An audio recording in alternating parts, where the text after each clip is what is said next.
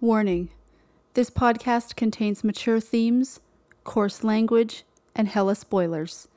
Listener discretion is advised.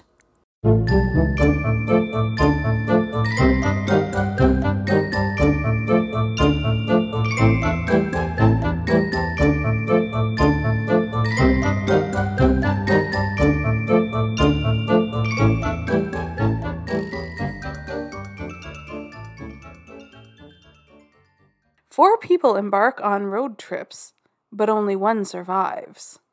We're talking road trips today on Love and Horror.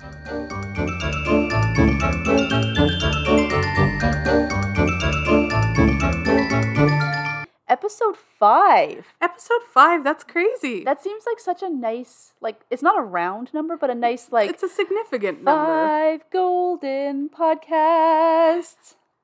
I mean, you know that I have a fear of commitment or lack of follow-through. I have lots of great ideas, and I never see them through. Like, Waste Not, it was going to be my empire, my blog / handmade product / It could still be that, I mean, it still exists. Yeah. I don't even know if I have the password anymore to get into. Well, you have your email that you could use to, email you the password. Well, no, because I created a new email address for it, and I don't have the password. But does that email not have, a recovery email that is your regular email? It's possible. But it's also possible that recovery email is my work email address from my last job. You need an adult. I'm usually the designated adult. You are the person I go to when I need an adult, but that might stop. I don't know. No, for most things, I could patch your drywall. I could do your taxes. I can do all sorts of adulty stuff. You just can't remember a password. I just can't remember anything. Yeah. My flaky brain will just, look, a bird. Yeah. And then you it's all start gone. singing a song about a bird, and then you just walk away. This is true. Yeah. But I have successfully watched 10 movies now to record 5 episodes of a podcast. And I have not flaked out. Yeah. Like I said earlier off mic, I think it's because we're in this together. Absolutely. I think we kind of keep each other honest. Hey, you have to watch this because we're recording on Tuesday. So get your shit together. And I don't know how I feel about this week. Yeah? Yeah. I'm honestly, when you said this one really scared me, I was like, yes. Shit got real. And then I rubbed my little evil hands together like I was, I don't know, some evil otter or something. You just rub your hands together. Like Mr. Burns. Excellent. Yes. And then you blew my fucking mind today. Right? Oh my God. Which, okay. I think when we actually talk about Jeepers Creepers, I think we should bring that up. Absolutely. I sent that video to my sister and I was like, have you seen this? And she watched it. Then she came back and she was like, I have now. Did you make Laura watch it? And I was like, yeah. She's like, now she's definitely not going to sleep. Fucked me up. Yeah. Yeah. Now that we're getting all suspenseful. Yeah, right? Let's change the subject. Okay, yeah. Tune in later in this episode to find out what we're talking about. So, do you have any exciting life updates or done anything interesting since we talked last? My life is pretty exciting, I know. Well, as you can tell, my hair is newly blue. Mm-hmm. I love it. Well, thank you. I colored it. It's basically a clean the cupboard out color where Nice. it's I'll put in a little bit of this and there's a little bit of green here and a little bit of mint here. I was watching the most recent Woodstock documentary and Flea from the Chili Peppers had this really pretty hair color and I was like, that's what I want. Nice. So I just went to work mixing all my leftovers together until I had this pretty close to the same color. I feel like I can picture you in a mad scientist lab. Some of this. Yeah. A little bit of mint, a little bit of aqua, a little bit of Eye of newt. Eye of newt, yes. And then there was a weird explosion and poof. And now you have delightfully blue hair. Delightfully blue hair. You do not have blue hair. I do not have blue hair. My hair is getting grayer and grayer by the day, though. But I have decided that I am comfortable with this and can foresee my future as the scary witchy lady that all the neighborhood kids are scared of. I love it. Yeah. Do it. Yeah. Let your garden get all overgrown. I mean, it is. It's August. See, there you go. You're on your way. The August garden is wild. Wild. I like it. Yes. Yeah. So many people I know, especially during COVID, because we have a lot of friends who are the same age as us, and they're kind of letting their hair go back to its natural roots, and then I see a lot of TikToks or videos or whatever, and people are like, you know what? I'm just gonna let my hair, I'm done dyeing my hair. I don't need to play this game anymore. Blah blah blah. And it's do you think my hair is blue so I can fool people into thinking I'm younger? My hair is blue because I like blue hair, not because I have to cover up the gray. I've always liked the way gray hair looks. Yeah. I've said for years, even when I was younger and dyeing my hair all sorts of weird colors. And I mean, I don't now, but it has nothing to do with feeling like I'm too old or anything. It is because I am too fucking lazy. Yeah. But yeah, I've always loved the way that a full head of gray hair looks. Oh, for sure. My mom's hair is mostly gray now, and it has grayed into the prettiest pewter color, and I'm if that's what mine ends up looking like, I'm down. Absolutely. But yeah, I've said for years and years that once I start significantly going gray is when I stop coloring my hair. But then, once it goes really gray, you could use all the bright colors and you wouldn't have to bleach it. Absolutely. Yeah, I always wanted to dye my grandma's hair a bright color because she had pure white hair. Snow White. Yeah, and it's let me just put a little just a handful of pink in there or something. Yeah. But she's never down for that. Oh, well. Yeah, so I'll just have to find someone else to do that with.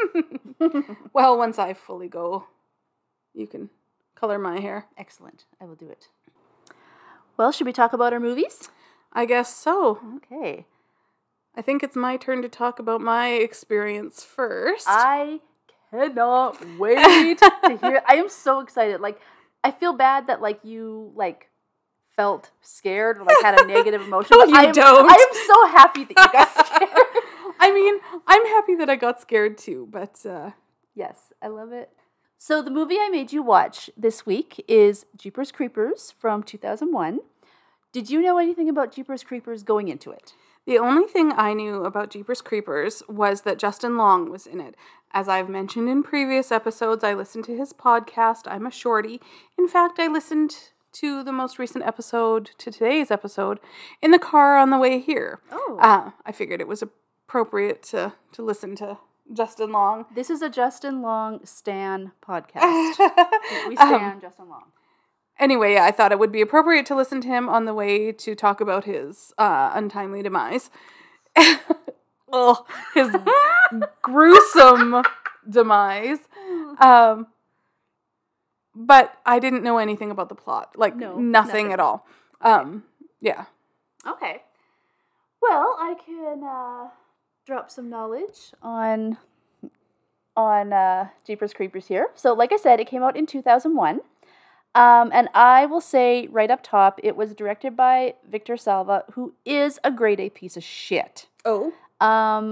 Even when I told people oh, we're doing Jeepers Creepers, and people were like, oh, you're gonna watch that movie and promote it because that has a checkered production history or the director, and I was like, yeah, but I'm sure we've watched Weinstein films or Weinstein or whatever films, and it's yes, it's a good movie. It's got a shitty producer or director or whatever, but there's hundreds of other people that worked on that film. Exactly. So I'm just gonna put it out here. So Victor Salva is a convicted pedophile. Ooh. Yeah, he did his time in 1990 or whatever. So it's all okay now, right? I don't know why this man still works in Hollywood.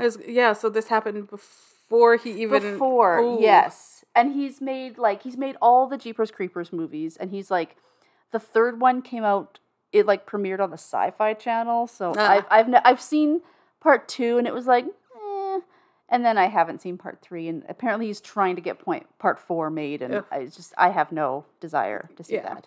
I mean,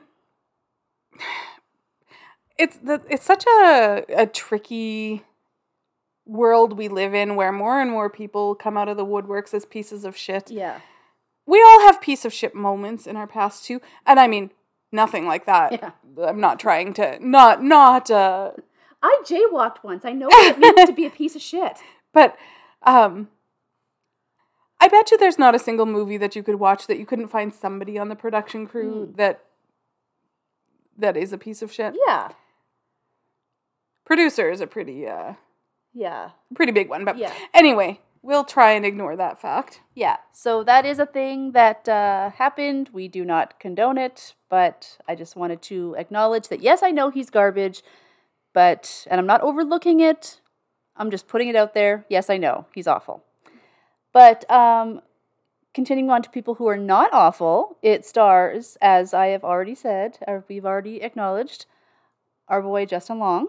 I feel like we are going to talk about Justin Long a lot on this podcast because there's like other movies in the horror genre. I imagine there's probably some romantic comedies you're possibly going to bring up. Yeah. Just Justin Long's a good dude.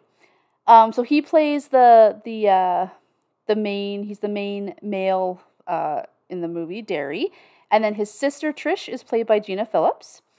Now, this is the part that we kind of alluded to earlier, where in a lot of places it'll say, based in part on a true story. And it's like, I don't buy that, because there's no creeper. Right. Let's just... But, yeah, this is a creature flick. This isn't just like a serial killer or some bad dude. Yeah, but I think what they mean is the little clip of Unsolved Mysteries that I sent to you today. Yeah, what the actual fuck? Like, it's a piece from, like, the old, like, classic Unsolved Mysteries with Robert Stack. Love it. He's the best. It's all on Amazon, and sometimes if I don't want to, like, listen to anything at work, I just put on Amazon and I just do, like, 8 hours of Unsolved Mysteries. Nice. I try and see what I can solve. Haven't solved them all yet. But yeah, so there's this thing where they talk about a killer named Dennis Depew, who in Michigan had like killed his wife and was like dumping her body, when a couple drove past on a lone like Michigan road and saw him dumping this body in the country.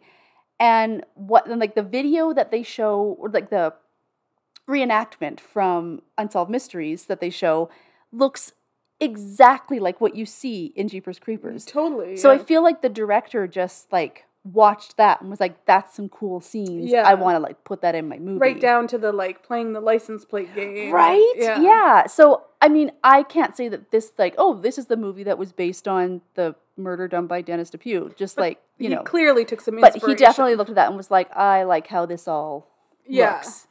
Yeah, so I'll put a link to that video in the show notes so everyone can see it, because it's crazy. It's crazy, yeah. I remember, like, the first time I saw it, I was just, like, on one of my many rewatches of Unsolved Mysteries, because I just fucking love Unsolved Mysteries, and I was like, wait a second. Wait, what?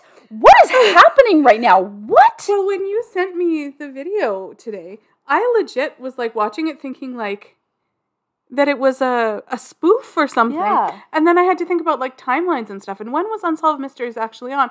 Like, would they have gotten Robert Stack to do this spoof of, like, how this story is a real-life unsolved mystery or something? Yeah, it took me a couple minutes to go, this is actually an unsolved mystery story. Like, yeah. And you can totally see how inspiration was taken from it. And if you ever look at a picture of Dennis Depew, he looks like a fucking creeper. Oh. Like, he just looks, like, you look at him and you just would know, like, you killed your wife? That guy's killed some people. Yeah, for sure. So anyway, so that is an interesting tidbit. So I could tell you that the budget of the movie was $10 million, and it pulled in $59 million in the North American box office. There were a lot of budget cuts, so it led to a lot of ad-libbing from Justin and Gina, which I feel like would probably be really stressful as an actor. Like, just be like, you know, I didn't write this movie, and now you're just telling me to, like, say whatever the fuck I want? Like, okay. But I feel like it did give a really natural kind of, like, brother-sister relationship between the two. Yeah. Like, they really, rapport as brother and sister. They really did. And I actually think that probably... I mean, speaking from a boy, wasn't probably a bad thing. He's talked about different things in which he's been able to improvise a little. So I think he likes that. Yeah, cool. It came out on Labor Day, and at the time, it was the highest Labor Day opening since 1996. Okay, gotcha. And in 1996, the movie was The Crow, City of Angels. So it opened at number 1 on Labor Day, and it was ahead of Rush Hour with Chris Tucker and Jackie Chan. Another movie I've never seen. I have no desire to see that. I was going to say, yeah, I'm not really. Yeah, I don't think we're missing much. It's okay. So the Rotten Tomatoes score was 5.2 out of 10, and Metacritic gave it 49 out of 100, which is like, for a quote-unquote regular movie, isn't a great score, but for horror, that's decent, that's okay. Like, if I see a score like that, it's like, okay, it's probably like a 7 on the horror scale then, is kind of how I look at it. Cool. Yeah. So I couldn't find anything about Roger Ebert in this one. He did have a review of part 2, though, but nothing for part 1. So I didn't get a chance to pull any quotes from Roger Ebert there. I did pull another review here from the AV Club. Nathan Rabin wrote that the film begins promisingly with an economical first half, but once its monster takes center stage, Jeepers Creepers heads downhill in a hurry. Now, I don't know about the heading downhill in a hurry, but I can definitely see where the first half of the movie, before you really see the creature, that is the best part of the movie. Yeah. Like, and you just kind of get to see that, like, brother and sister, like, back and forth kind of relationship. And there's like still mystery and some suspense. Yeah. It's like, ooh, what's happening here? You kind of, like, once you know everybody's going to die, you're like, okay. Yeah. Like, once you, like, really see the creature or the creeper, and you see, like, oh, he has wings, and what is happening now? Yeah. Then it kind of, like, then, I mean, I'm still enjoying it, but that first half of the movie is, like, I could watch, like, the first, like, hour of that movie, like, again and again and again. It's got a lot of build-up. It really does, yeah. So that is all the facts and all the science I can lay down on all the science, dropping some knowledge. Tell me what your thoughts and feelings about Jeepers Creepers is. All right, well, you did it this week. This was the week the training wheels came off. Yeah. This legit scared me. There was an out loud scream at one point. I watched half of it hiding behind my notebook. I can't imagine seeing this movie in the theater. Yeah. Like, it was bad enough in my living room on my little, like, 32-inch TV. But I didn't have nightmares after. All right. I only had to watch about an hour of puppy TikToks. Puppy talk. Puppy talk, yes. So right off the bat, the like the art on the movie, the creature, the creeper, it gave me Freddy Krueger vibes. Like, he's got kind of a fedora type hat, maybe a bigger brimmed one or something, and like a melty looking face. And the art that I saw was, I think it was just in the credits. This is my new shtick. Not new. This is my thing now. I'm gonna have to point something out of the credits of every movie we watch. So they show like a picture of him, and I got these Freddy Krueger vibes from it, and immediately was creeped out. Yeah. I noticed right off the bat, when we get to your movie, you're watching Thelma and Louise this week, and I've been enjoying drawing parallels between the movies that we've been watching, like just little things that aren't necessarily like big plot points or anything, but they're similar old cars. That they're in, and I love old cars like that. So that was cool. I'm like, oh hey, it almost looks like Louise's car. Yeah. Right at the beginning, there's a line. I used to think this is the highway I would die on. I can't remember if it was Gina or Derry that said that. I feel like it was probably Trish that said that. It was played by Gina Phillips. Oh, sorry. Yeah. Because she feels like she's kind of a bit more like dramatic. Like, Yeah, I it felt could like be. I would die on this highway. But That yeah, the quote was, "I used to think that this is the highway I would die on." Oh, and I probably was her too, because she was the one who insisted on taking that road, right? Yeah. Anyway, I'm like, is that foreshadowing Yeah. much? And instantly, as soon as that truck flies up behind them, it just was I'm like, okay, it's on. I'm freaked out already. There was very little build up or time before scary stuff started happening. Oh, yes. It was like, just a few minutes in, and this van flies up behind them and starts like tailgating them, and I'm just like, oh. And then I have a note to see. I talk to the characters a lot. Oh yeah, you have to. Yeah. So I am just saying at this point, don't go look in the pipe, dummy. Right. What a rookie move. And then, like, instantly I was like, I feel very uncomfortable. This is like the most what's about to jump out. That I've felt. I felt like the most like freaked out, and you hadn't even seen anything gross or anything at that time. Yeah. But they just did such a good job of building that suspense. Yep. So this was the most freaked out I've been, and the most, what have I gotten myself into? I regret my decisions. I love it. Movie that we've watched so far. I've got my handwritten caps lock on for the next point, which is, and it gets bigger and bolder as we go.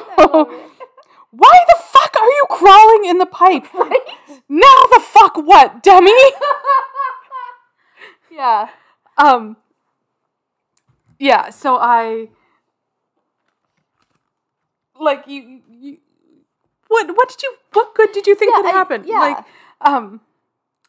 and in the Unsolved Mysteries clip, they do go back to see if they can see what the guy they saw was up to. Yeah. And even that, I'm like, why? Just call the police. Call the police. Yeah, you don't need to go and climb down a fucking pipe. Like, okay, that's so you're on a climb slant. down. Like, there's clearly no way you're ever going to get up. Like, this is clearly designed to not be escapable. Yeah, and like, Derry is not like a big, like, muscle-bound like hero. Like, what the fuck were you going to do when you got in there?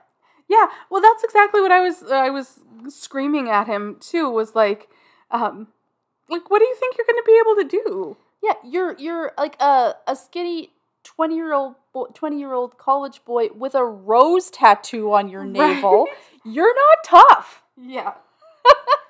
And then when he falls in and he sees his shoe dangling and stuff, he gets all snarky at Trish, like, thanks very much, like he's blaming her, and it's like, dude, she begged you not to look. Yeah. She tried to stop you, and you insisted.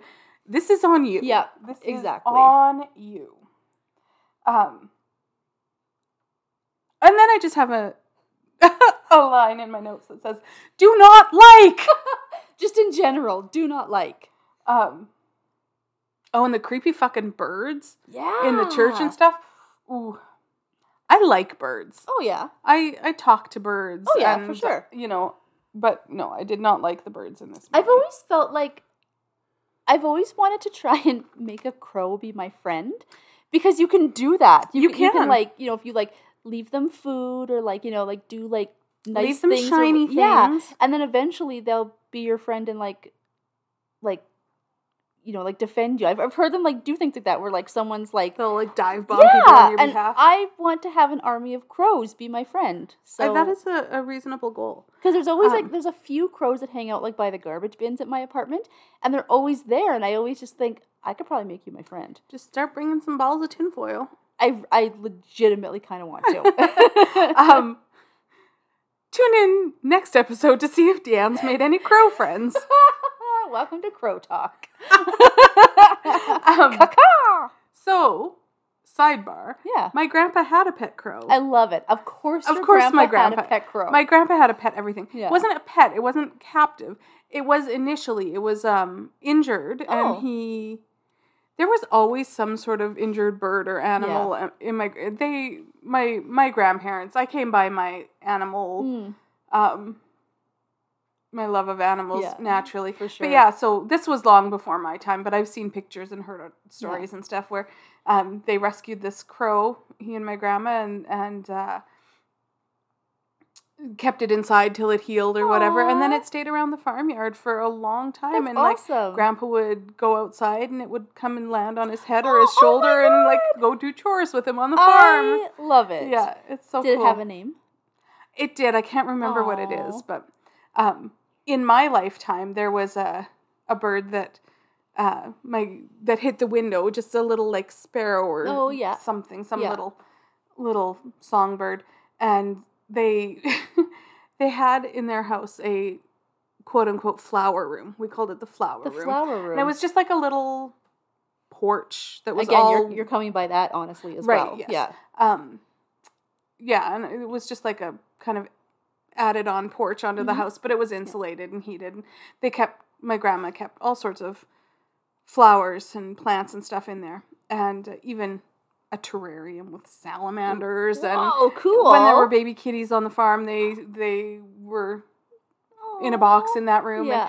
And, so this little sparrow or whatever kind of bird it was hit the window, and they picked it up and knew that it was not dead, but it was at least good and stunned. Yeah. So they picked it up and put it in a pot of plants in the flower room, and it stayed there for a long time. Weeks, if not months. Wow. I remember being there more than once. Yeah. And his name was Peep. Peep. Oh, it's so And he hung out in the flower room, and Yeah. that's just where he stayed in his pot of flowers. But every once in a while, you'd be sitting in the kitchen playing cards in the evening, and he'd just fly out of the flower room and do one loop around the house, and then go back to his pot of flowers. Oh my god, that's so sweet. Yeah, I have lots of memories like that of my grandparents' farm. It's sweet. I love that. Okay, back to this Back shit to... show. Why am I watching this right before bed on a school night? That's the best time to watch it. How many hours of cat videos am I going to have to watch to fall asleep? These were thoughts that were going through my head. And here's where I have to confess that I didn't cheat. Oh. I cheated a little. To kind of convince myself to keep watching. Okay. I did a little bit of IMDbing so I thought that I had made myself feel better because I looked at the IMDb for Jeepers Creepers 2 to see if Justin Long was in it. Okay, yeah. And he He is, yep. Is it like a flashback, It's a flashback, or something? yeah. Because he didn't live, but I looked at it and I'm like, I just need to know if he lives. As we established last week, I'm not expecting any happy endings ever, apparently. But you got to watch out for your boy Justin Long. As a shorty, you have to make sure. There were a few things that I saw on IMDb it was almost like I had to I'd pause the movie to make a note on my little notebook for our discussion. Yeah. And I'd just take a couple minute cruise through IMDb or even watch a TikTok or something. I had to you had to take a break it up a little bit. Okay. But I got through it. Okay, yeah. And I didn't die. Yeah, there you go.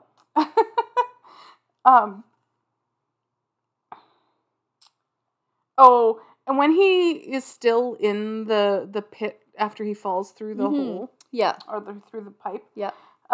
He bends down to tie his shoe and something drips on it. Yeah. And he looks up and I'm just I said out loud, I don't want to know. Too bad. Don't want to know. And then the moment that made me actually scream out loud was the sister sitting in the car and he runs up and slams on the window to get in the car. Yeah. I screamed out loud. I love it. So yeah, congratulations. Yes. You got the first out loud scream of love and horror. Fantastic. Oh, and then of fucking course you're almost out of gas. Of course you are. Yes. I thought they were going to run out of gas, but then they just found this creepy little diner with all these weird people. That is like in the Twilight Zone or something, because I feel like they like run into the diner and everybody just kind of looks at them. And then they're like, we need the cops. And they're like, the police? What would you need the police for? It's like, because something bad happened, dipshit. Just call the fucking cops. Police. One of my favorite parts in the movie is actually in that scene. It's a bit of like comedic relief when Derry's on the phone and he like goes to like look around the corner or something, but he like moves too fast and the cord on the phone like pulls him back. Yeah. So if you're looking over my shoulder here and you see on my notes, there's only like 3 more lines.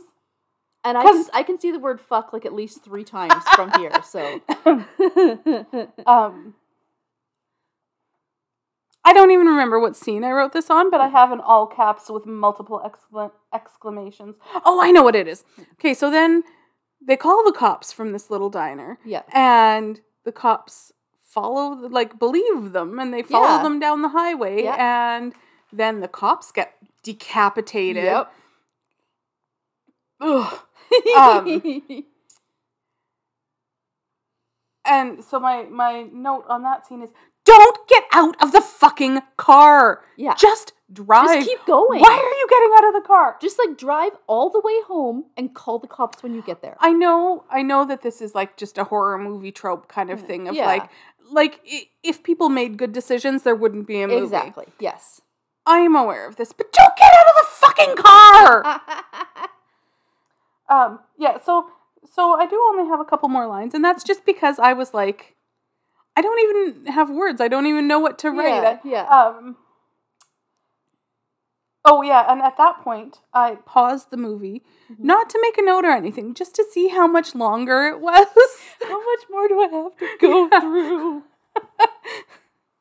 And it was only about halfway through. That's right. Yeah, by that point it was. But actually, so then at that point too, when I did a little IMDb cheat, I saw some reviews of it, and all of them talked about what you had mentioned earlier with the first half being intense and good, and then mixed, like some saying, then it was kind of crap after that, or it wasn't as intense, or like it ranged from the first half was good, the second half sucked, to the first half was great, the second half was okay, or was not quite as good, whatever. Yeah. So I kind of was like, okay, it gets easier from here. It's like being on like a roller coaster. It's like, is it almost done? Is it almost okay? We're at the top of the hill now. Okay, one more loop to loop, and I can do it.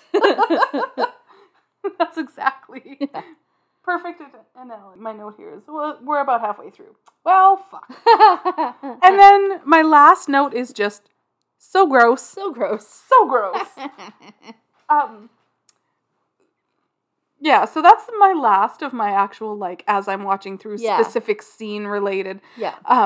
But I found it, like, this movie kind of had multiple aspects of horror movies that I hadn't really seen a lot of yet. There was a lot more gore than we've seen. Yep. Like bodies being stitched together like a human quilt. What did he call it? I don't know. It was something like Did he call it that? I can't remember, but he was describing them all stitched together, and used some sort of term like that. Patchwork? Something crafty. He called it something crafty. Patchwork quilt. I'm going to call it a human quilt. I love it, yes. I was just thinking when you were talking about like body parts and gore and stuff, it's like, you should see what I have in store for October. Oh, well. I'm so excited. You should see what I have in store for October. Oh. You should be scared too, but for other reasons. Yeah, and I don't know really what else to say about it. Obviously, you didn't get a happy ending. The sister survives, but the whole kind of subplot about the psychic lady too was interesting. She was I like that actress. Yeah, I like her too. I can't remember what her name is. I know it. I just can't think of what it is. Yeah. I like that. Like, I like her and everything, but I don't I feel like there was no need for that subplot to be there. You know what I felt? Because it didn't really serve any purpose. Like, in the end, it wasn't like, better look out for that creeper and just go straight home. Like, creeper still got him. So this is where I get cynical. Okay. Because that's what I do. Yes. If there's one thing you are, it's cynical. I'm sorry. But I'm not. I felt a little bit like her role in it was the same as the TV in Get Out, where it was served as a device to explain to the audience what was happening. Yeah. Yeah, because she really did, like, just, like, lay out, like, every 23 years, like, he gets to feed for, like, 7 days or whatever. Yeah, for sure. Well, and then, you know, that explanation gives you a little bit of hope, too, that maybe your main characters are gonna live if it's, like, just the short time every 23 years that he has to feed and gets his fill. Maybe they'll survive the night and then his frenzy this time is done or something. But you would be wrong. Yep. And the beast, once you've realized he's fully actualized into, like, this creature with wings and, when Trish is running him over with her car. Yeah. She runs him over, like, 5 or 6 times. But the first time, Derry says, like, he's dead. And she says, they're never dead. Right. And I'm like, yes. That's right. She gets it. Right? Yeah, exactly. She wouldn't go down the pipe. Like, just listen to your sister, dude. Right? Yeah. But yeah, so, yeah, I do feel like it did get a little less scary once you realize that this was a creature, and this is, like, I feel like a lot of what freaked me out earlier in the movie was all the unknown. Mm-hmm. And it was just a completely, like, unsettled feeling. Yeah, and that's what, like, good horror does. Like, you don't always have to see the monster to be afraid of the monster. Yeah, and almost seeing it made it less. If you're thinking of it in, like, a real life thing, like, don't believe in monsters like that in real life, but I do believe that there are awful people that kill and, you know, like, up until that point you're like, this could just be some real bad dude. Oh yeah. Which, having a little bit of realness maybe makes it a little bit scarier even. Yeah. I don't know. But it good and scared me, and had, the ending was kind of goofy. Yeah. So for anybody who hasn't watched its sake, our lead, my boy, Justin Long, his character gets carried away by the monster at the end, and then you see the monster in his lair, all with, like, candles lit, looking all Phantom of the Opera. I have so many thoughts about that end. Like, it didn't really occur to me until, like, I just rewatched it on the weekend or whenever I watched it last, and it's like, I need more information about the creeper now, because he's, like, sitting at his, like, drafting table or whatever, and it's like, I feel like off camera, like, you know, when they hit cut, he's like, oh, you know, no coffee left, monster needs some coffee, so he'll go, like, make more coffee, and then he's, like, stretching, and is like, oh, all work, no play makes, you know, creature a dull boy, and so it's like it just, they made him so human. I was just gonna say, it was like, almost too human. You're like, are you a monster or are you a human? Yeah.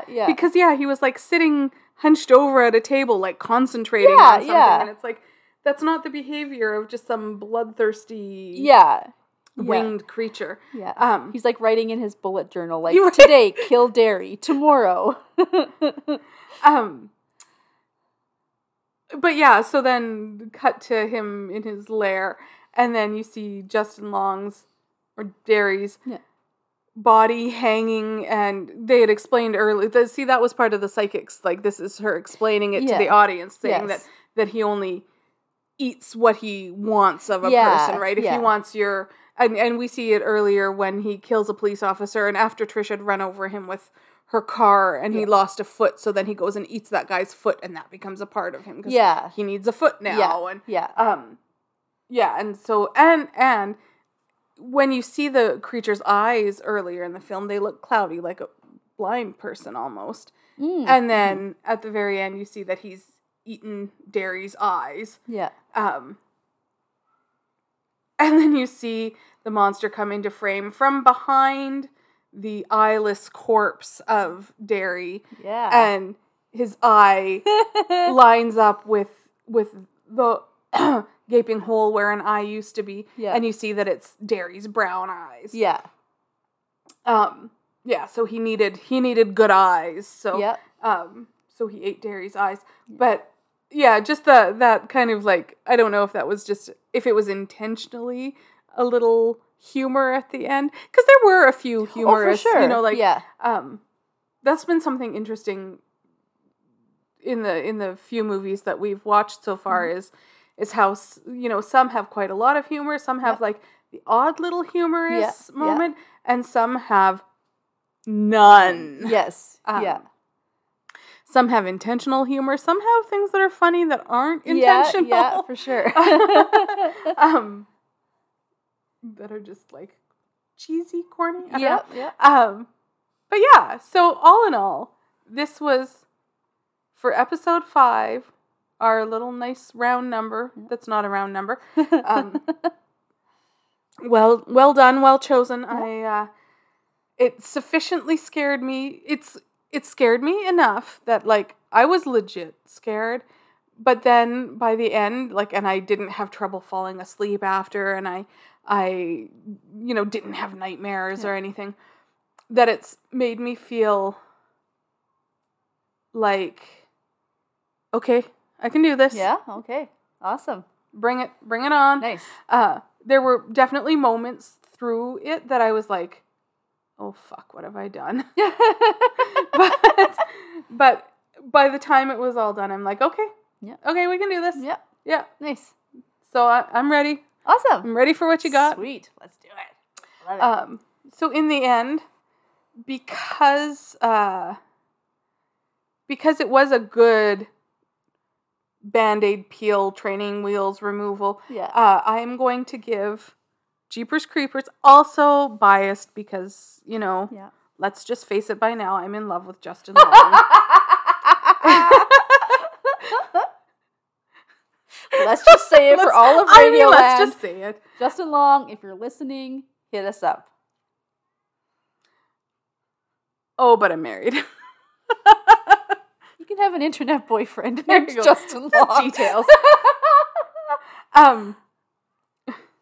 Anyway, so due to all of those factors, I'm going to give this 9 rose tattoos out of 10. Nice! I don't know if that rating system will hold up, but right now, I feel really good about this experience. So that's awesome. And that's, I know we watched Halloween, and then the next week we watched Shaun of the Dead, and you were like, oh, now that I've seen it, like, I don't think we need to, like, weight everything against every movie. It's like, in the moment, watching this, I feel like this is, like, a 9 rose tattoo out of 10 movie. But that doesn't make it, like, better or worse than Halloween or Shaun of the Dead, because those are different experiences. So I agree with that. Yeah. Okay. I like that logic. We'll go with that.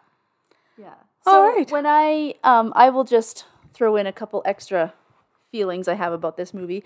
This is one of those movies that I just have, like, really, like, fond, like, sisterly, like, bonding memories with, because I didn't see it in the theater, but I remember renting it, probably, like, as soon as it came out on DVD or whatever, and my sister and I watched it, and she would have been about 15, and I was, like, 21, I guess, when it came out, and, like, we both like horror movies, so, like, anytime there's ever a new horror movie, we'd always, like, watch together, and I think it's because it's a movie about siblings, we just kind of really, like, connected with that.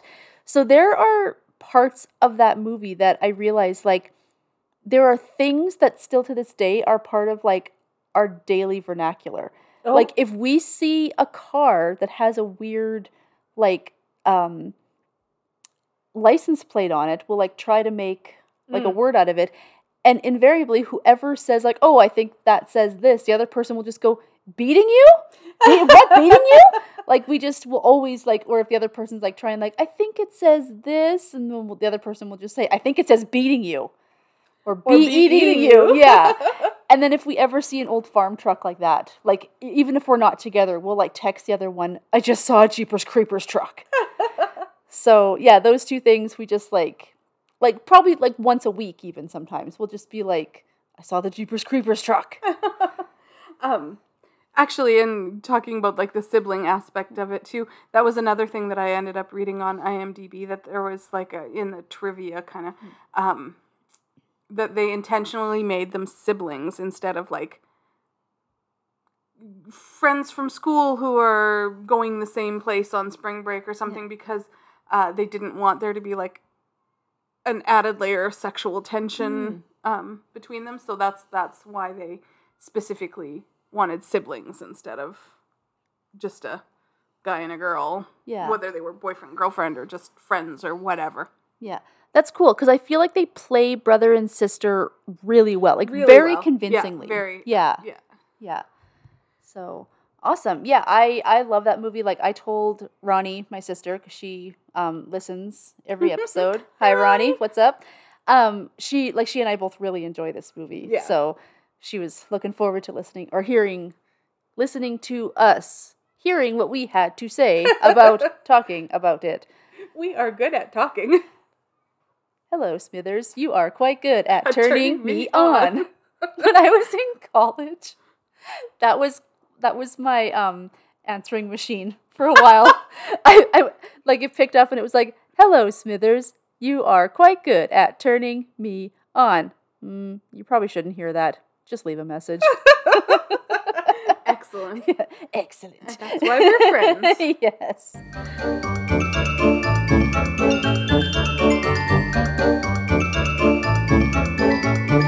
All right. So now we've discussed the horrifying Jeepers Creepers road trip. So when we talked about a theme of road trips for our summer episode, there are many road trip movies that I could have made you watch, but it had to be Thelma and Louise. Yeah. So did you know anything about Thelma and Louise before you watched it?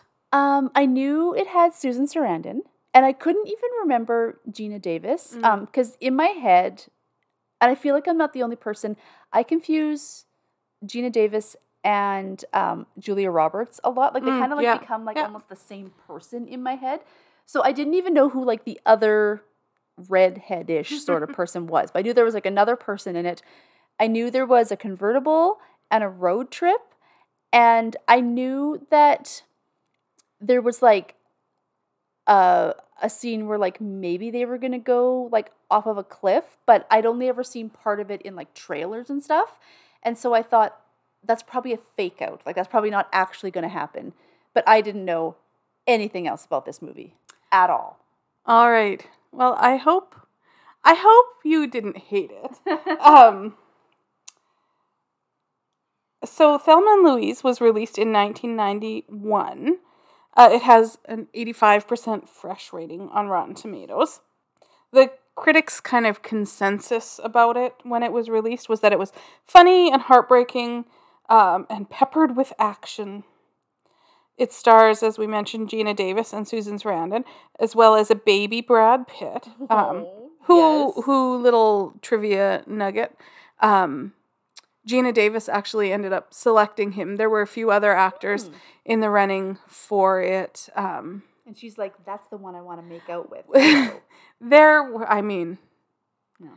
Can you blame her? There were some other kind of well-known actors, and there was one that wasn't tall enough, and one that they just didn't have chemistry or whatever, and Gina Davis pushed for Brad Pitt to be cast. Cool. I think one of them was Christian Slater. Oh, okay. But then he ended up taking Heathers at the same time. Yep. Yeah, Christian Slater wouldn't have worked in that. No. Yeah. Like, Brad Pitt was perfectly cast in that. Absolutely.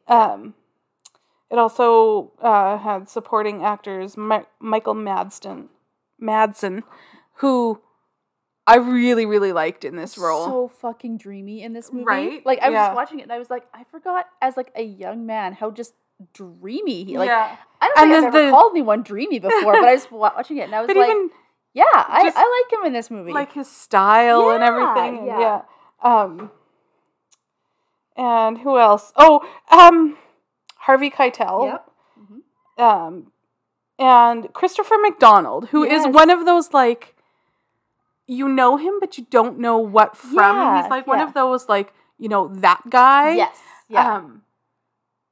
And so then I was gonna look on IMDb, and should IMDb be sponsoring us by now? I mean, you know, we're going to keep talking about IMDb, but if you want to throw us a few dollars, loveandhorrorpodcast@gmail.com, get at us. Yeah, so I went to IMDb to look Yeah. at his, like, pick out some, like, really, and he had 214 Dang. acting credits, and Holy I'm like, shit. fuck it up. Yeah, That he just does- means he's been in everything. Yeah, like he does definitely have a face, and I meant to look it up too because I can like see him in something where it's like kind of like a funny, kind of like sarcastic weirdo kind of thing. So I should have looked this up like before right now, but you keep talking, and I am going to look him up here. All right, so it was directed by Ridley Scott, which I didn't know prior to this, but watching it, knowing that now, like when I watched it again the other day, I can see some sort of like cinematography moments that feel like Yep. Ridley Scott. So Absolutely. yeah, so I'm like, okay, yeah, that tracks. It received 6 Oscar nominations, amongst them for Best Screenplay, Best Director, and Susan Sarandon and Geena Davis were both nominated for Best Actress. Wow. For it, so they were nominated against each other, and both for actress, not for like supporting That's actress. awesome. So they were both recognized fully as like the leads of Yes, this movie, that's which cool. is cool. Yeah. Which brings us to some of the criticism that it received, which, unsurprisingly, the critics were like, We're going to watch 2 women talk for 2 fucking hours? well, the criticism was not even that it was like, that it was women. It actually had some good reviews, like, praising the fact that it was like Easy Rider, but with women kind of thing. Yeah. But where the criticism came in was that it was too feminist. But How dare it be feminist? right, but it was like the reviews weren't like the feminism made it bad. It was like, I liked this even though it was a feminist movie. Yeah. So this feminist really likes this Yes. movie. And your buddy Roger Ebert, Oh god. I don't have his whole review. It was a long review, but to summarize it, his point was that like there's so much build up to this final scene where they jump off, they drive off the Grand Canyon. Yeah. And you see the car hovering in the air and it pauses and fades to white. Mm-hmm. And I don't necessarily disagree with pausing it in mid-air. And that was his point too. It's like, that's fine for the ending. Like, you don't necessarily want to end that with seeing the carnage of them at the bottom of the cliff or whatever. But it fades, like you see the car in the air for a second and then it fades to white like really quickly. And it just didn't feel like a momentous enough ending to honor what it had been built up to. So I have more notes about Thelma and Louise than I do about Jeepers Creepers. But I'm going to just tell you a couple little trivia things and then one of my favorite little insignificant scenes. Okay. And then I will pass the mic over to you. Okay. So the scene at the very beginning when Geena Davis Thelma is trying to ask her husband if she can go on this trip, and she kept saying, honey, and then changing the subject because she's scared to ask him. Yeah. And then he gets all annoyed and he storms out of the house and he's going to be late for work and he gets in his fancy car and there's people doing construction out front and he trips over some construction supplies. That's actually was unscripted. I read that. Yeah. He legitimately fell and then Ridley Scott liked it. Yeah. And it was such a good choice to keep that in because it just kind of highlights his ridiculousness almost. Yeah, for sure. I'm a man and I've been inconvenienced. Yeah, pretty much. Everything this day has gone to hell. Yeah. So Goldie Hawn and Meryl Streep wanted to do a movie together, and they seriously considered this movie. Oh, okay. And they opted out and chose Death Becomes Her instead. Okay. Have you ever watched Death Becomes Her? I have never seen it. Oh my god. I am so happy they chose not to do Thelma and Louise because, I can't even tell you how many times I've watched Death Becomes Her. So that is going on the list. Is it like... Okay, again, all I know of that movie is there's a scene where I think Goldie Hawn has like a hole in her torso. Yeah. So is this like a creepy movie, or is it like a romantic comedy something kind of movie? It's, I don't even know what to call it. Like, yeah, it's creepy. But it's a comedy. Okay. It's not a romantic comedy. Okay. I've discovered since we've been doing this podcast that it's not that I hate romantic comedies. You just hate the romantic? Well, okay, so like there's a lot of movies, because I think we were like before trying to come up with movies, and I'd be like, oh, I've seen that, and you were like, so about you hating romantic comedies. There are some that I've seen that I like, but there has to be an element of like kind of like an underdog or kind of like this weird character or something. Like all the like Jennifer Lopez movies that are all the same from like the early 2000s. I don't like those because it's just like no character development. It's just so beige. But like movies here's the formula and we'll just fit. But you know, movies where there's kind of like a quirky, I don't want to say quirky because then it's like Jennifer Lopez, she's so quirky, she wears a skirt over her pants. But but you know, just like something just a little bit different. Kind of like when we watched Notting Hill and the sister was just a friggin' weirdo. Right. Yeah. Movies like that. Like that's kind of what I like, when there's a bit of character to it. All right. Yeah. Noted. Yeah, so maybe I noted whether I'm going to use that to my advantage or yours. Yeah, but I don't know, but there, I've given you some ammo. Do with it what you will. And much like multiple dogs in Marley and Me and multiple cats in Pet Sematary, there were 5 different cars used. Really? Yeah. They had 5 identical cars. Your cat is going crazy right now. No, my cat is crazy. This is like the witching hour or something. She was sleeping so nice, and now she's like climbing the walls. Every hour is the witching hour. You're so weird, aren't you? Yes, you, monkey. Oh, but you're so pretty. Yeah. Okay, yeah. So there was like a lead car, and then there was 2 stunt cars, and then like 2 backup cars, or like trailer shot cars or something. All right, well, that's all I'm going to yammer about for now. Oh, no, the scene that I liked, right at the very, very beginning, Thelma's in her kitchen and she's got a bar of chocolate in the freezer. Yeah. Do you have any comments on that scene before I take your thunder? I did write down, just eat the fucking chocolate bar. Like, you're going to eat it all anyway. Don't, like, take a bite and put it back in. It's like, now I'm going to go on a fucking tangent. When I used to work in an actual office downtown, and people would, like, get treats, and it's like, I bought a chocolate bar, I'm just going to eat half of it, and then I put it away. It's like, a chocolate bar is not that big. Just fucking eat the whole thing, okay? Come on. But I noted that scene in particular because I'm like, that is so relatable because, I mean, yeah, eat the whole chocolate bar, but we have all done that. Yeah. I've definitely kept a chocolate bar in my freezer and thought, I'll just have a square a day or something. Yeah. And being that this was 1991, like that, the thin at all costs mindset. So so you had to have self-control and you couldn't let yourself have a whole chocolate bar. Yeah. And it reminds me actually of a scene in Sex and the City where one of the characters bakes a cake and she lives alone and she keeps just going back for just a sliver. I'll just have a sliver. I'll just have a sliver. And then eventually she throws it in the garbage and then she picks a piece out of the garbage and eats it. So then she like takes dish soap and pours it over top of the cake so that she won't eat any more cake. Oh my God. And I'm like, yeah, that is such a conditioned in our culture thing. So I just wanted to point that scene out because I'm like, yeah, that is so relatable. That is crazy. Anyway. That's enough out of me. Okay. Tell me what you thought. Okay. Well, my very first note here is just, I heart diners. And I've never been to a diner like that, but I am in love with them.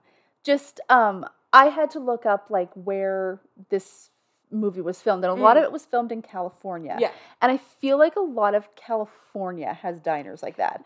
I never went to a diner like that when I was in California, so I've got to go back again. But Bucket list. yeah, but there's just something about like the big like windows on one side with the booths, and then there's like the big like counter, and you can like pull up chairs there. There's just something about that. And then they all wear like their little uniforms, their little like nurse hat kind of things. Like I just love that so much. Like I just want to go to a diner like that. Yeah.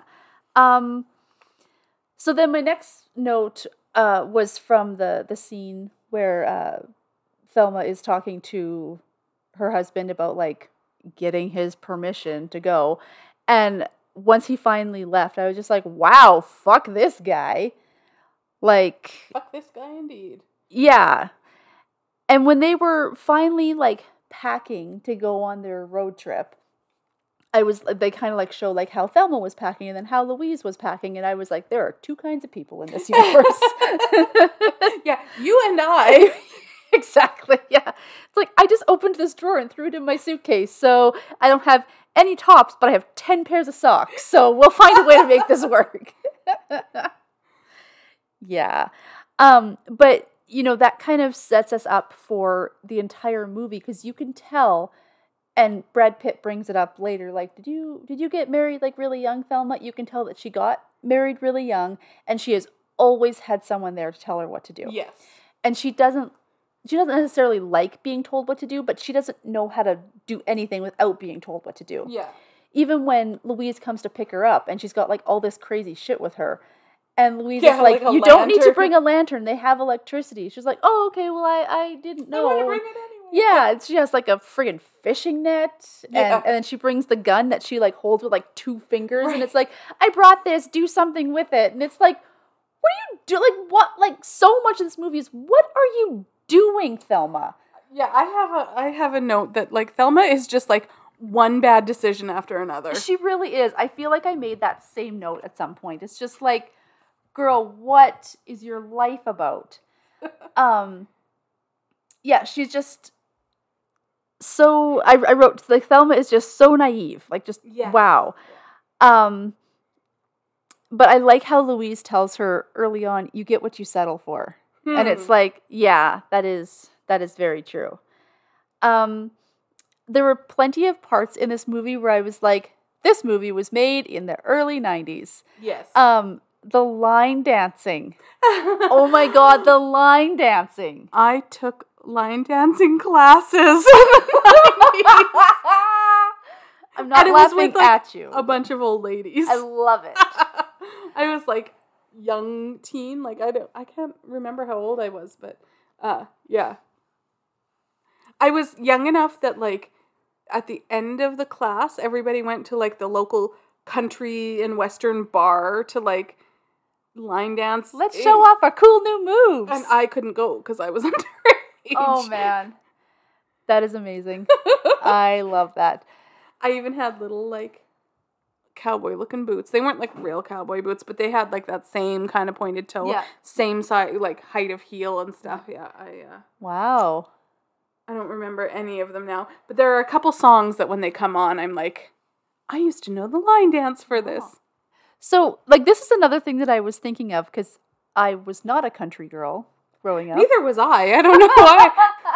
You know what it was? It was the same mentality as the only eating a bite of the chocolate bar. It was like, hey, this is a good way for this fat kid to lose some weight and do some activity that's not like exercise. Yeah.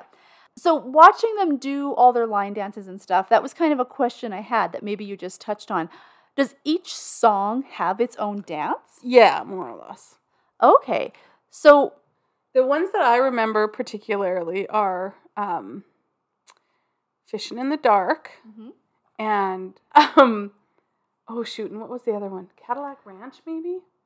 What about Boot Scoot Boogie? There's definitely a specific one for Boot Scoot and Boogie. I don't know if we did that one.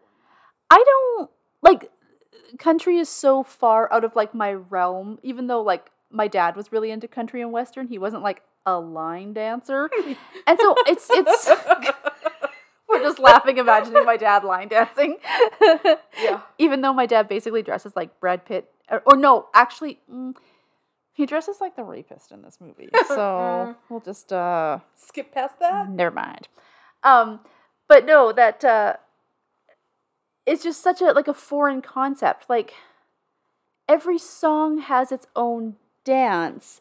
So, but I mean, like, TikTok, right? Like, all these kids doing the same dance to the same songs. It's the same concept. I guess so, but like, okay, shows like how I am just not a cool person at all. Like, even in college, I never would like go to the bar. Yeah. I went to the bar exactly once in college, and it was like my first weekend there, and my roommate was like, "You're new in town, let's take you to the bar." And I was like, I don't know what to do with myself. And then I went to the bar exactly one time after that, and it was only because Sloan was playing a show at the bar in town when I lived in Alberta. Past that, I am not a bar person. We won't talk about how much time or money I spent at the bar. Were you a bar star? I wasn't a bar star, but it was like an every weekend thing. Like, sounds like you were a bar star. I mean, I was never a star. Like, nobody was buying me drinks. We'll just say. Okay. Yeah, so this whole idea is so, like, foreign to me. Like, I don't know. I could probably just ask like 1,000 questions about, like, what do people do at a bar? That's, I got asked, because I'm also a belly dancer, and I got asked to actually perform at a club on Friday night. And it turned out that I just, like, didn't have time to, like, get my shit together to be ready for a performance on Friday night. But, like, before I said no, I was like, this is like a nightclub. And, and they've been told, like, you come and dance and, like, hang out with us afterwards. And I'm like, what do I do? Like, looking at, like, on, like, the Instagram of this club and stuff, I was like, I'm not cool enough to go, even if I'm, like, the talent or whatever, like, I'm not cool enough to go here. What? Why are you asking me? Why? I don't feel right. So, I have gone so far on a tangent here just to say I don't understand bars, but yeah. And I mean, like, nowadays, now that I'm an old lady, I have less than, like, no interest in going to the bar. Yeah. I will go to, like, a pub if they have chicken wings. That's my whole priority in life these days is chicken wings. Chicken wing. What the heck is that? That's a TikTok. Is there a dance? No, it's just a stupid little audio that they'll put, like, chicken wing. It's do we really want to go? Please sing it. Oh God. Do it. And this is the moment where you see me jump the shark. Chicken wing, hot dog and bologna, what? Chicken and macaroni, chilling with my homies. Chicken wing.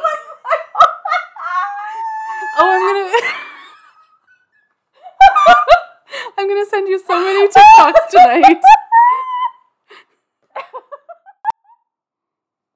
Oh my God.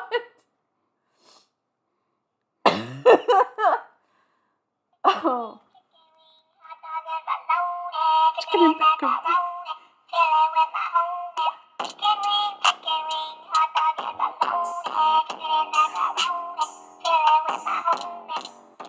Wow.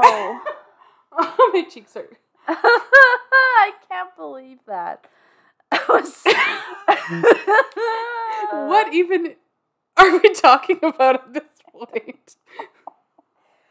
See, this is, okay, my last note on old lady talk who doesn't know how to go to the bar.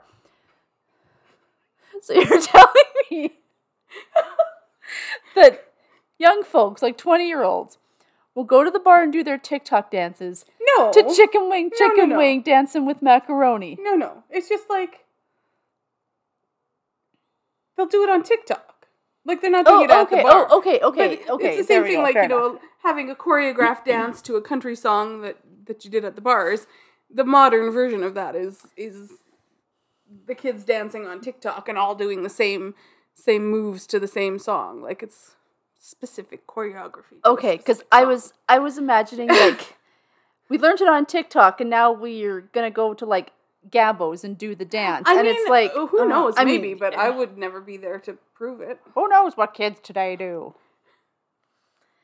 Let's get our rocking chairs, Ma. Oh, man. Anyway, so, Have fun editing that. oh my God. I'm leaving it all in. I mean, you should. Steven! We don't have a Steven, it's me. And my mustache is not nearly as good as Steven's. Mine is. Well, as long as one of us has it. Yeah, so this all goes back to say, like, oh, this is so long ago and line dancing was a thing. Another, like, true, tell of the time. They order drinks. They have drinks. They get up to dance. They come back to the table. Yeah. And like, I never thought about it, because for part of it, Thelma has her beer bottle with her, and then Louise goes back and she just finishes her margarita. And as soon as she picks it up, I'm like, oh, don't drink that. Right? Oh my God, who knows what could be in there? 10 out of 10, there's a roofie in there. Absolutely. Yeah. I mean, except for there wasn't, but yeah. I never even thought about that. Oh yeah, as soon as she picked it up, I was like, dude, no. Yeah. Yeah. Different times. Yep, absolutely. And then, later in the movie, when Louise calls her boyfriend and is like, hey, I need you to, like, go to my bank and take out this money and wire it. And I was just like, can't you just go to your bank or just go to your bank in Oklahoma City and take the money out? Yeah. Like, it was just, the whole thing was just so, like, wow. And then also the idea that, and I'm jumping all over the place, but I'm trying to keep my ideas, like, in a theme as opposed to, like, in, like, any kind of flow. Well, because we've been so on track so far. We are so on track, man. We know exactly where we're going and what we're doing. Professional podcast. Professional. Nothing could possibly go wrong. That's the first thing that's ever gone wrong here. But then, like, later when they're saying, like, oh, we're going to go to Mexico or whatever, and, and Louise is kind of, like, having that moment with her boyfriend where they're in the diner and they're kind of, like, saying goodbye and whatnot. And it's like, before the internet, it's very possible that he just didn't, like, he's just never going to see her again. Like, they can't email, they can't, like, text me when you get across the border to do whatever weird illegal shit you're, like, running away from or whatever. He just has to take it on her word that maybe they'll see each other again, but maybe not.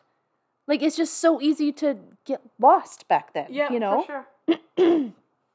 So I found those kind of things. We kind of talked about it in our last episode where we were like, well, this movie came out in 2006 and that wasn't that long ago, but it's like, well, things move so fast that it felt like that long ago. Yeah. And this movie is, 30 years old, but it feels like, I mean, I guess it was a lifetime ago, when you... Yeah. But it just, like, how different the world is today, that, like, so many of those things just wouldn't happen, or, Yeah, so that was... Oh, and then actually, I guess I do have one more thing to say about bars, because this is just a foreign fucking concept to me. And you went to bars more often than I do, so maybe you can, speak to this.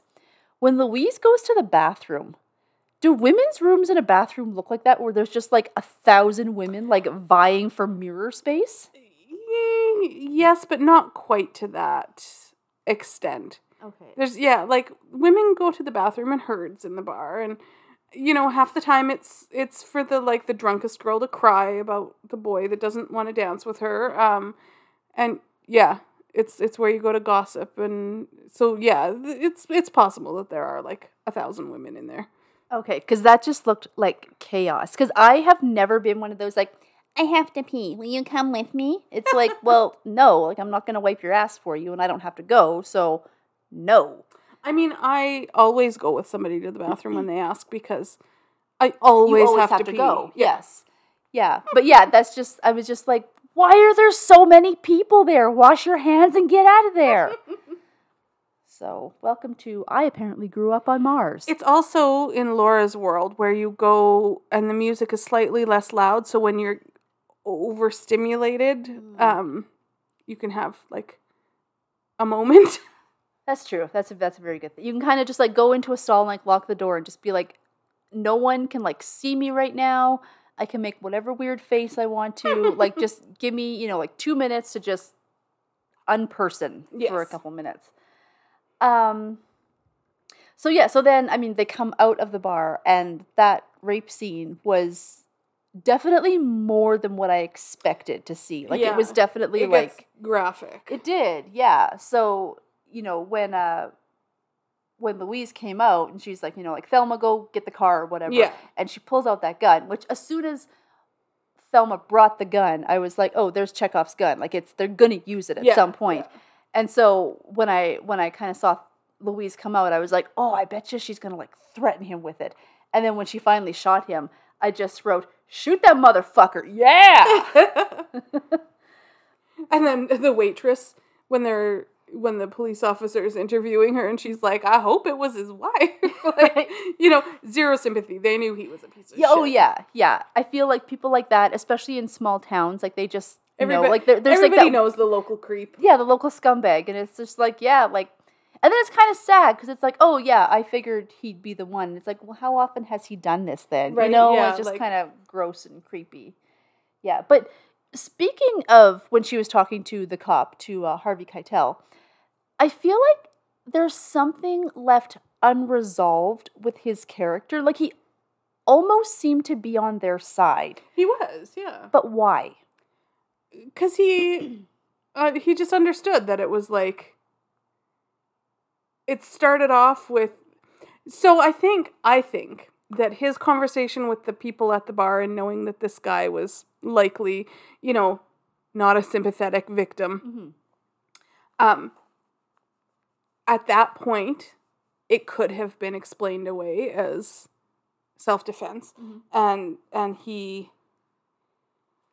I think he just understood that they got in over their heads, and he didn't want anybody to get hurt. So yeah, he was totally sympathetic to their situation.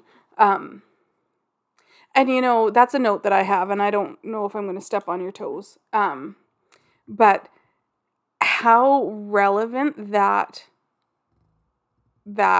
train of thought feels to even today, where, why didn't you go to the police? Yeah. Because who's going to believe me? I was dancing cheek to cheek with this guy all night. Who's going to believe that I didn't say yes, or that I wasn't willing? Yeah. And it's like, maybe the world is starting a little bit to come around, but not enough. No.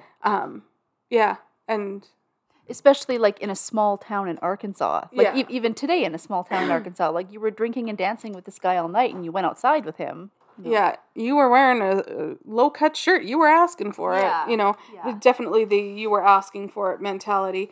That just really felt relevant, even now. Yeah, for sure. Yeah, there were times even where, when they kind of set up their little command headquarters at Thelma's house with her husband, and the detectives and stuff were there, I kind of almost feel like sometimes Harvey Keitel's character was kind of like stepping back and kind of like just kind of smirking to himself about everything like going on. And it's like, do you even want to like what are, like, I almost felt sometimes that he was trying to sabotage the investigation, I don't know that he was trying to sabotage it. I think he did want to catch them, but he wanted to do it peacefully. And I think that he was kind of impressed with the girls and how they kind of were holding their own. Yeah. I'm going to make one more depressing point about the nobody will believe you because you're dancing cheek to cheek thing. Yeah. I remember when I watched this decades ago, I distinctly remember thinking, like, why don't you go to the police? And this is the same as the horror movies, right? Like, if they make the right decision, then the movie's over. Yeah. But yeah, I do remember thinking, like, you could just go to the police and say it was self-defense and you'd be fine. Yeah. And now thinking about that in 2021 context, I'm like, oh, you naive thing. Like, of course not. Of course nobody would believe you. Yeah. Nobody would believe you now, let alone. Or, like, even if they do believe you, it's like, yeah, okay, we'll take a rape kit and then we'll just, like, throw it in the evidence locker for no one to, like, ever look at it again. So, yeah, like, in a way, it's just, like, if you want to get... Not that I'm advocating vigilantism, so Love and Horror takes a strong stance against vigilantism. You heard it here first. But, you know, they kind of want that, like, satisfying bit of justice. Yes. And that's, Yeah. you know, how they could get it. Exactly. But with the characters, like, or the actors, rather, you have Michael Madsen and Harvey Keitel, and that subject matter, it's almost like alternate reality Quentin Tarantino. Like, it feels very Tarantino-ish. Yeah, I can see that. Because, you know, Michael Madsen and Harvey Keitel have been in Tarantino films, and just, like, even, like, the diner that Louise works at, like, feels like... Reservoir Dogs? Yeah. And it's just... Yeah, like, the whole thing just really felt like... I'd be interested to know what Tarantino's kind of thoughts on this movie were. Yeah. Because I feel like there could be some inspiration drawn there. Because this came out... This probably came out right around the time that Reservoir Dogs came out, I would say. So you see what the Google machine says. Oh, and while you're doing that, I will say that when I looked at Christopher McDonald, and now he had a whole bunch of IMDb credits, I am maybe a little bit embarrassed to say that the one that stuck out that I was like, oh, that's the one I was thinking of. He played Shooter McGavin in Happy Gilmore. Yes!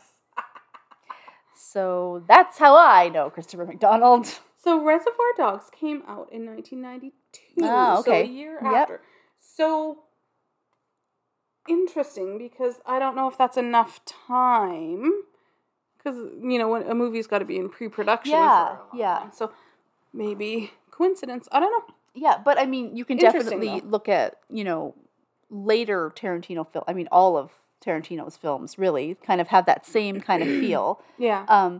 The characters in this movie just don't go on and on and on about nothing for far too long.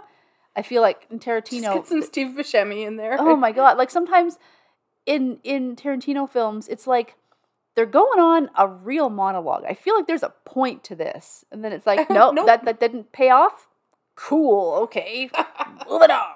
They're driving in their car, which part of Thelma being this very sheltered woman...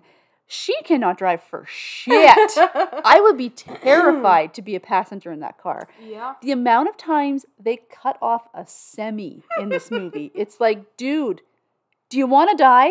Because that's how you die. It really made me very nervous. But then they drove past a gas station and it said it was $1.19 a gallon for gas. Oh my God. And I just wrote cries in 2021 Canadian. Right. Where it's just been $1.31 a liter, like, since May. For a very long time, yeah. Not down for that. I'm not here for it. So, as they're, you know, kind of trying to, like, figure out, like, what are we going to do? What's, like, we have to, like, try and figure stuff out. And Louise goes, every time we get into trouble, you flake out. How often do they get into trouble like this? Right? Like, what kind of trouble do you guys find on a regular weekend that... Yeah, maybe this isn't just a series of unfortunate events. Right? Yeah. But I kind of wish there was a little bit more backstory for Louise. I want to know what happened in Texas. Because at first I thought that, like, because she handled that gun so well, I thought, oh, I bet she has another murder rap under her belt. I think she was raped. Definitely. But I want to know more about that, you know, because cause she was so good at, like, just, like, kind of, she picked up that gun and she was just like, pow, pow, pow, I'm a cowgirl, like, I feel like there's more to that story. Like, she had to leave because of a self-defense murder kind of thing, maybe? I don't know. You know, that actually is something that I thought about, too, is that actually the backstory between the two of them altogether, I mean, this was already a long movie, and there wasn't a lot of waste in it where you're like, oh, we could do without that. Yeah. But yeah, I found myself wondering about their backstory in the context of, like, they're so close that by the end of this, you know, Louise in her right mind should have left Thelma on the side of the road a long time ago. What is in their history that makes them so close that this was such a, you know, sisterhood kind of thing? Yeah, I mean, sorry. No, go ahead. Would you go to Mexico with me if I killed somebody? Let's go right now. Okay. Start the car. Start the car. I was actually thinking about that as I was watching it. It's like, would you, like, legitimately be my ride or die? Like, if I if I did something and be like, don't ask any questions, just get your fucking fishing net and your Coleman lamp, get in the car. I probably have both of those things too, so. I do have a lamp, so you bring the fishing net, I'll bring the lamp. My car is much less cool, though. I mean, speak for yourself. I drive a Honda Fit, so I think I have the coolest car ever. I drive a Hyundai Accent. We basically drive twin cars. same white, color, yeah, exactly. You park them next to each other, it's like, which is which. So, further to Daryl just being a piece of shit and kind of like not appreciating his wife or anything, when he's kind of like at home, like, basically just like bacheloring it up and not stepping on the pizza. Oh my god, dude. Like how like head up your ass do you have to be? But it's like, they have a nice for the time house, like the drapes and everything. Yeah. Like my grandma had drapes like that in her living room.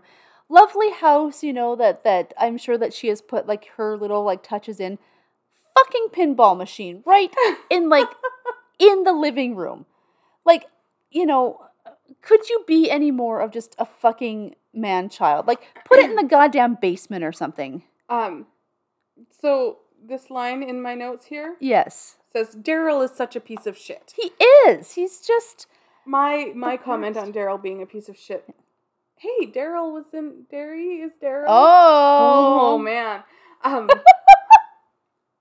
feel like we're drunk. But my comment about him being a piece of shit is more related to when the police ask if they, or say they want to tap the phone, and he asks, is this going to cost me? Right. Like, dude, your wife is in serious trouble and you're worried about a phone bill. Yeah, exactly. So, what's her name? Thelma is talking to him on the phone when she calls home at one point. And it was funny because, like, as they were conversing, like, I was just kind of saying to myself, like, just fuck him. Just go fuck him. Like, just go fuck yourself. And then she finally just says, go fuck yourself, and hangs up. And I was like, yeah! I actually said that out loud. I was like, yeah! Go fuck yourself, Daryl. Like, just the worst.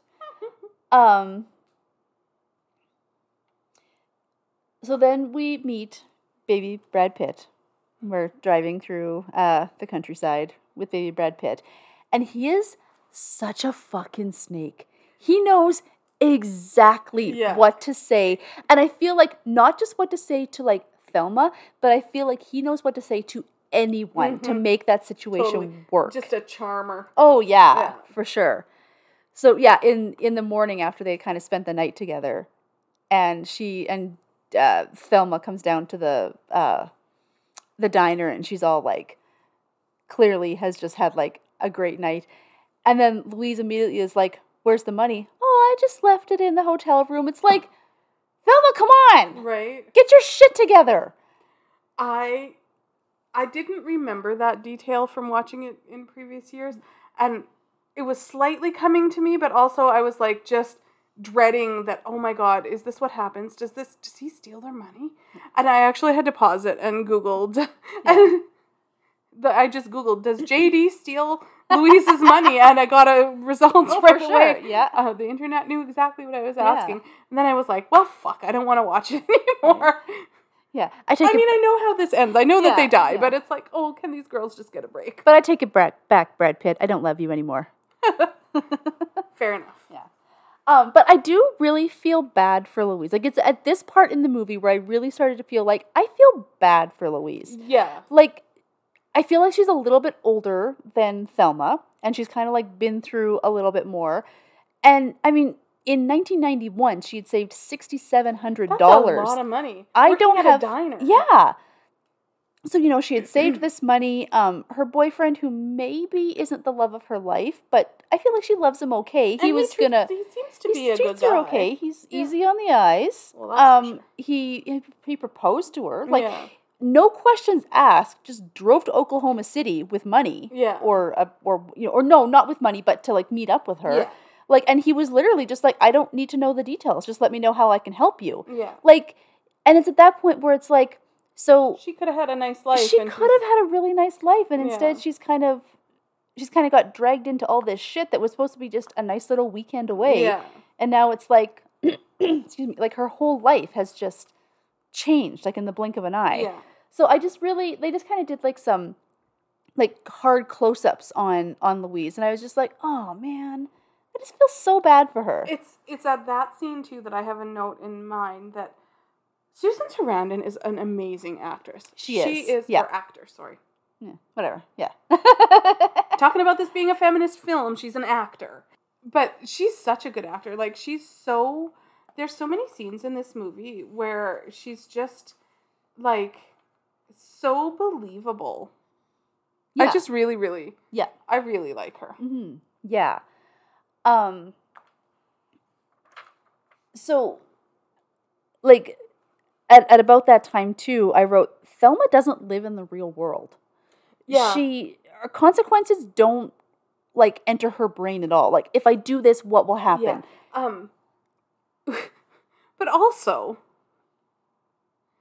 we've established by this point in the movie that Thelma is a flake. Yeah. Why would you leave her with the money in the first place? This is very true. Yeah. Like, if I was... Like, she's like, guard the money. And it's like, no, it's your money and you're the responsible one. Why? Yeah, when she was like, don't answer the door or anything, like, don't do this or don't do that. It's like, no, you just take the money. Yeah. I feel like even if it was Thelma's money, if I was Louise, I'd be like, I'm just going to hold on to that. Yeah, totally. Yeah. And then just Earl the trucker, who they keep encountering. Bro. I love how, like, one of the most offensive things to them is the mudflap girl. Oh, yeah. Because it's like, I feel like maybe I'm just a cool kind of feminist. I don't know. But, like, that doesn't, I don't feel like that bothers anyone today. Yeah, it certainly doesn't bother me. Yeah. I would put those on my car. I was just going to say, like, I would wear, like, a shirt or, put those on my car or whatever. Yeah. Yeah, I just found it so funny how they were, like, they show kind of a close-up on the mud flap, and one of them is just like, oh, typical. Real nice or whatever. Yeah, it's like, really? Come on. But yeah, then Earl is just, like, disgusting. And when they finally kind of trick him into, like, pulling over and make him think that he's going to get lucky or whatever, I was like, I hope they shoot his fucking balls off. And then when the truck blows up, I'm like, yes, this is so much better. I love it. Yeah, that's a very satisfying scene. And, I am not into violence and I don't like guns at all. But when they're both sitting there, like, looking all, like, cool, like little, like, cowgirls, like Thelma's got, Louise has that little, like, neckerchief tied on. And they're sitting in the back of this convertible, like, up on, like, the top of the seats, and they both have their guns and they're shooting. It's like, you are so fucking cool right now. Yeah, I was like, damn, they sexy. Yeah, like, I want to be a lady outlaw, because you just look so cool. So my last thought that I have of this movie is, there is something about the American Southwest that just appeals to me so much. Yeah. Like, I guess I've been to Colorado and Arizona. Okay, I guess I've been to the American Southwest, but I've kind of been, like, mostly in, like, cities. I haven't been able to, like, explore, like, the countryside or anything. But I love it so much. Like, there's something that is so deep in my soul about how much I love it. Like, to the point where I was, like, when I was watching it the other night, I was, like, really kind of exploring this, and it's like, did I live in the American Southwest, like, in a past life or something? Maybe. I feel, like, just so drawn to it, to the point where there were some scenes where they were just kind of, like, driving through, like, the, it was filmed, a lot of it was filmed in Utah, these scenes, so it was kind of like in Arches and Moab and whatnot, so past, like, the hoodoos and whatnot, and the mountain pieces, and it's like... The hoodoos, so... Indeed. If anyone's playing a drinking game for all the times that Laura breaks out into song, take a shot. But yeah, whenever they drive past these, like, great, like, kind of geological formations, like my breath almost caught in my throat. Like, I just love it so much. Like, as soon as, like, it's kind of, like, more safe for us to go across the border and stuff, like, I don't know, sometime in the future, I really want to do, like, a road trip down to that area and just kind of like drive around and hike and camp and stuff because I don't know, I can't even put my finger on it, but I just love it so, so, so much. See, we had very different past lives then because I get that feeling when I'm in like really wooded areas with like rivers and lakes, like really kind of lush. Yeah. Yeah. Like if I see a forest view with a lake in the background or something, I get that kind of choked up feeling. Yeah. Yeah. Yeah. So I can relate, but in a different way. Yeah, there's just like, I have no real connection to it, but I feel like I have a connection. Like, I just love it so much. That's a lot of the kind of comments on this movie too, though, are about that kind of scenery and the Americana aspect of it, and that it kind of pays homage to some older movies that have that kind of scenery and stuff. Yeah, like I'm Canadian, but I love that Americana. Like I would love to, even though most of it is gone now, I would love to drive like the old like Route 66 and just stuff like that. I just love it. To at some point do a road trip down the Pacific Coast Highway. Oh, I would love that too. Yes. Okay, let's rent a Thunderbird convertible and do it.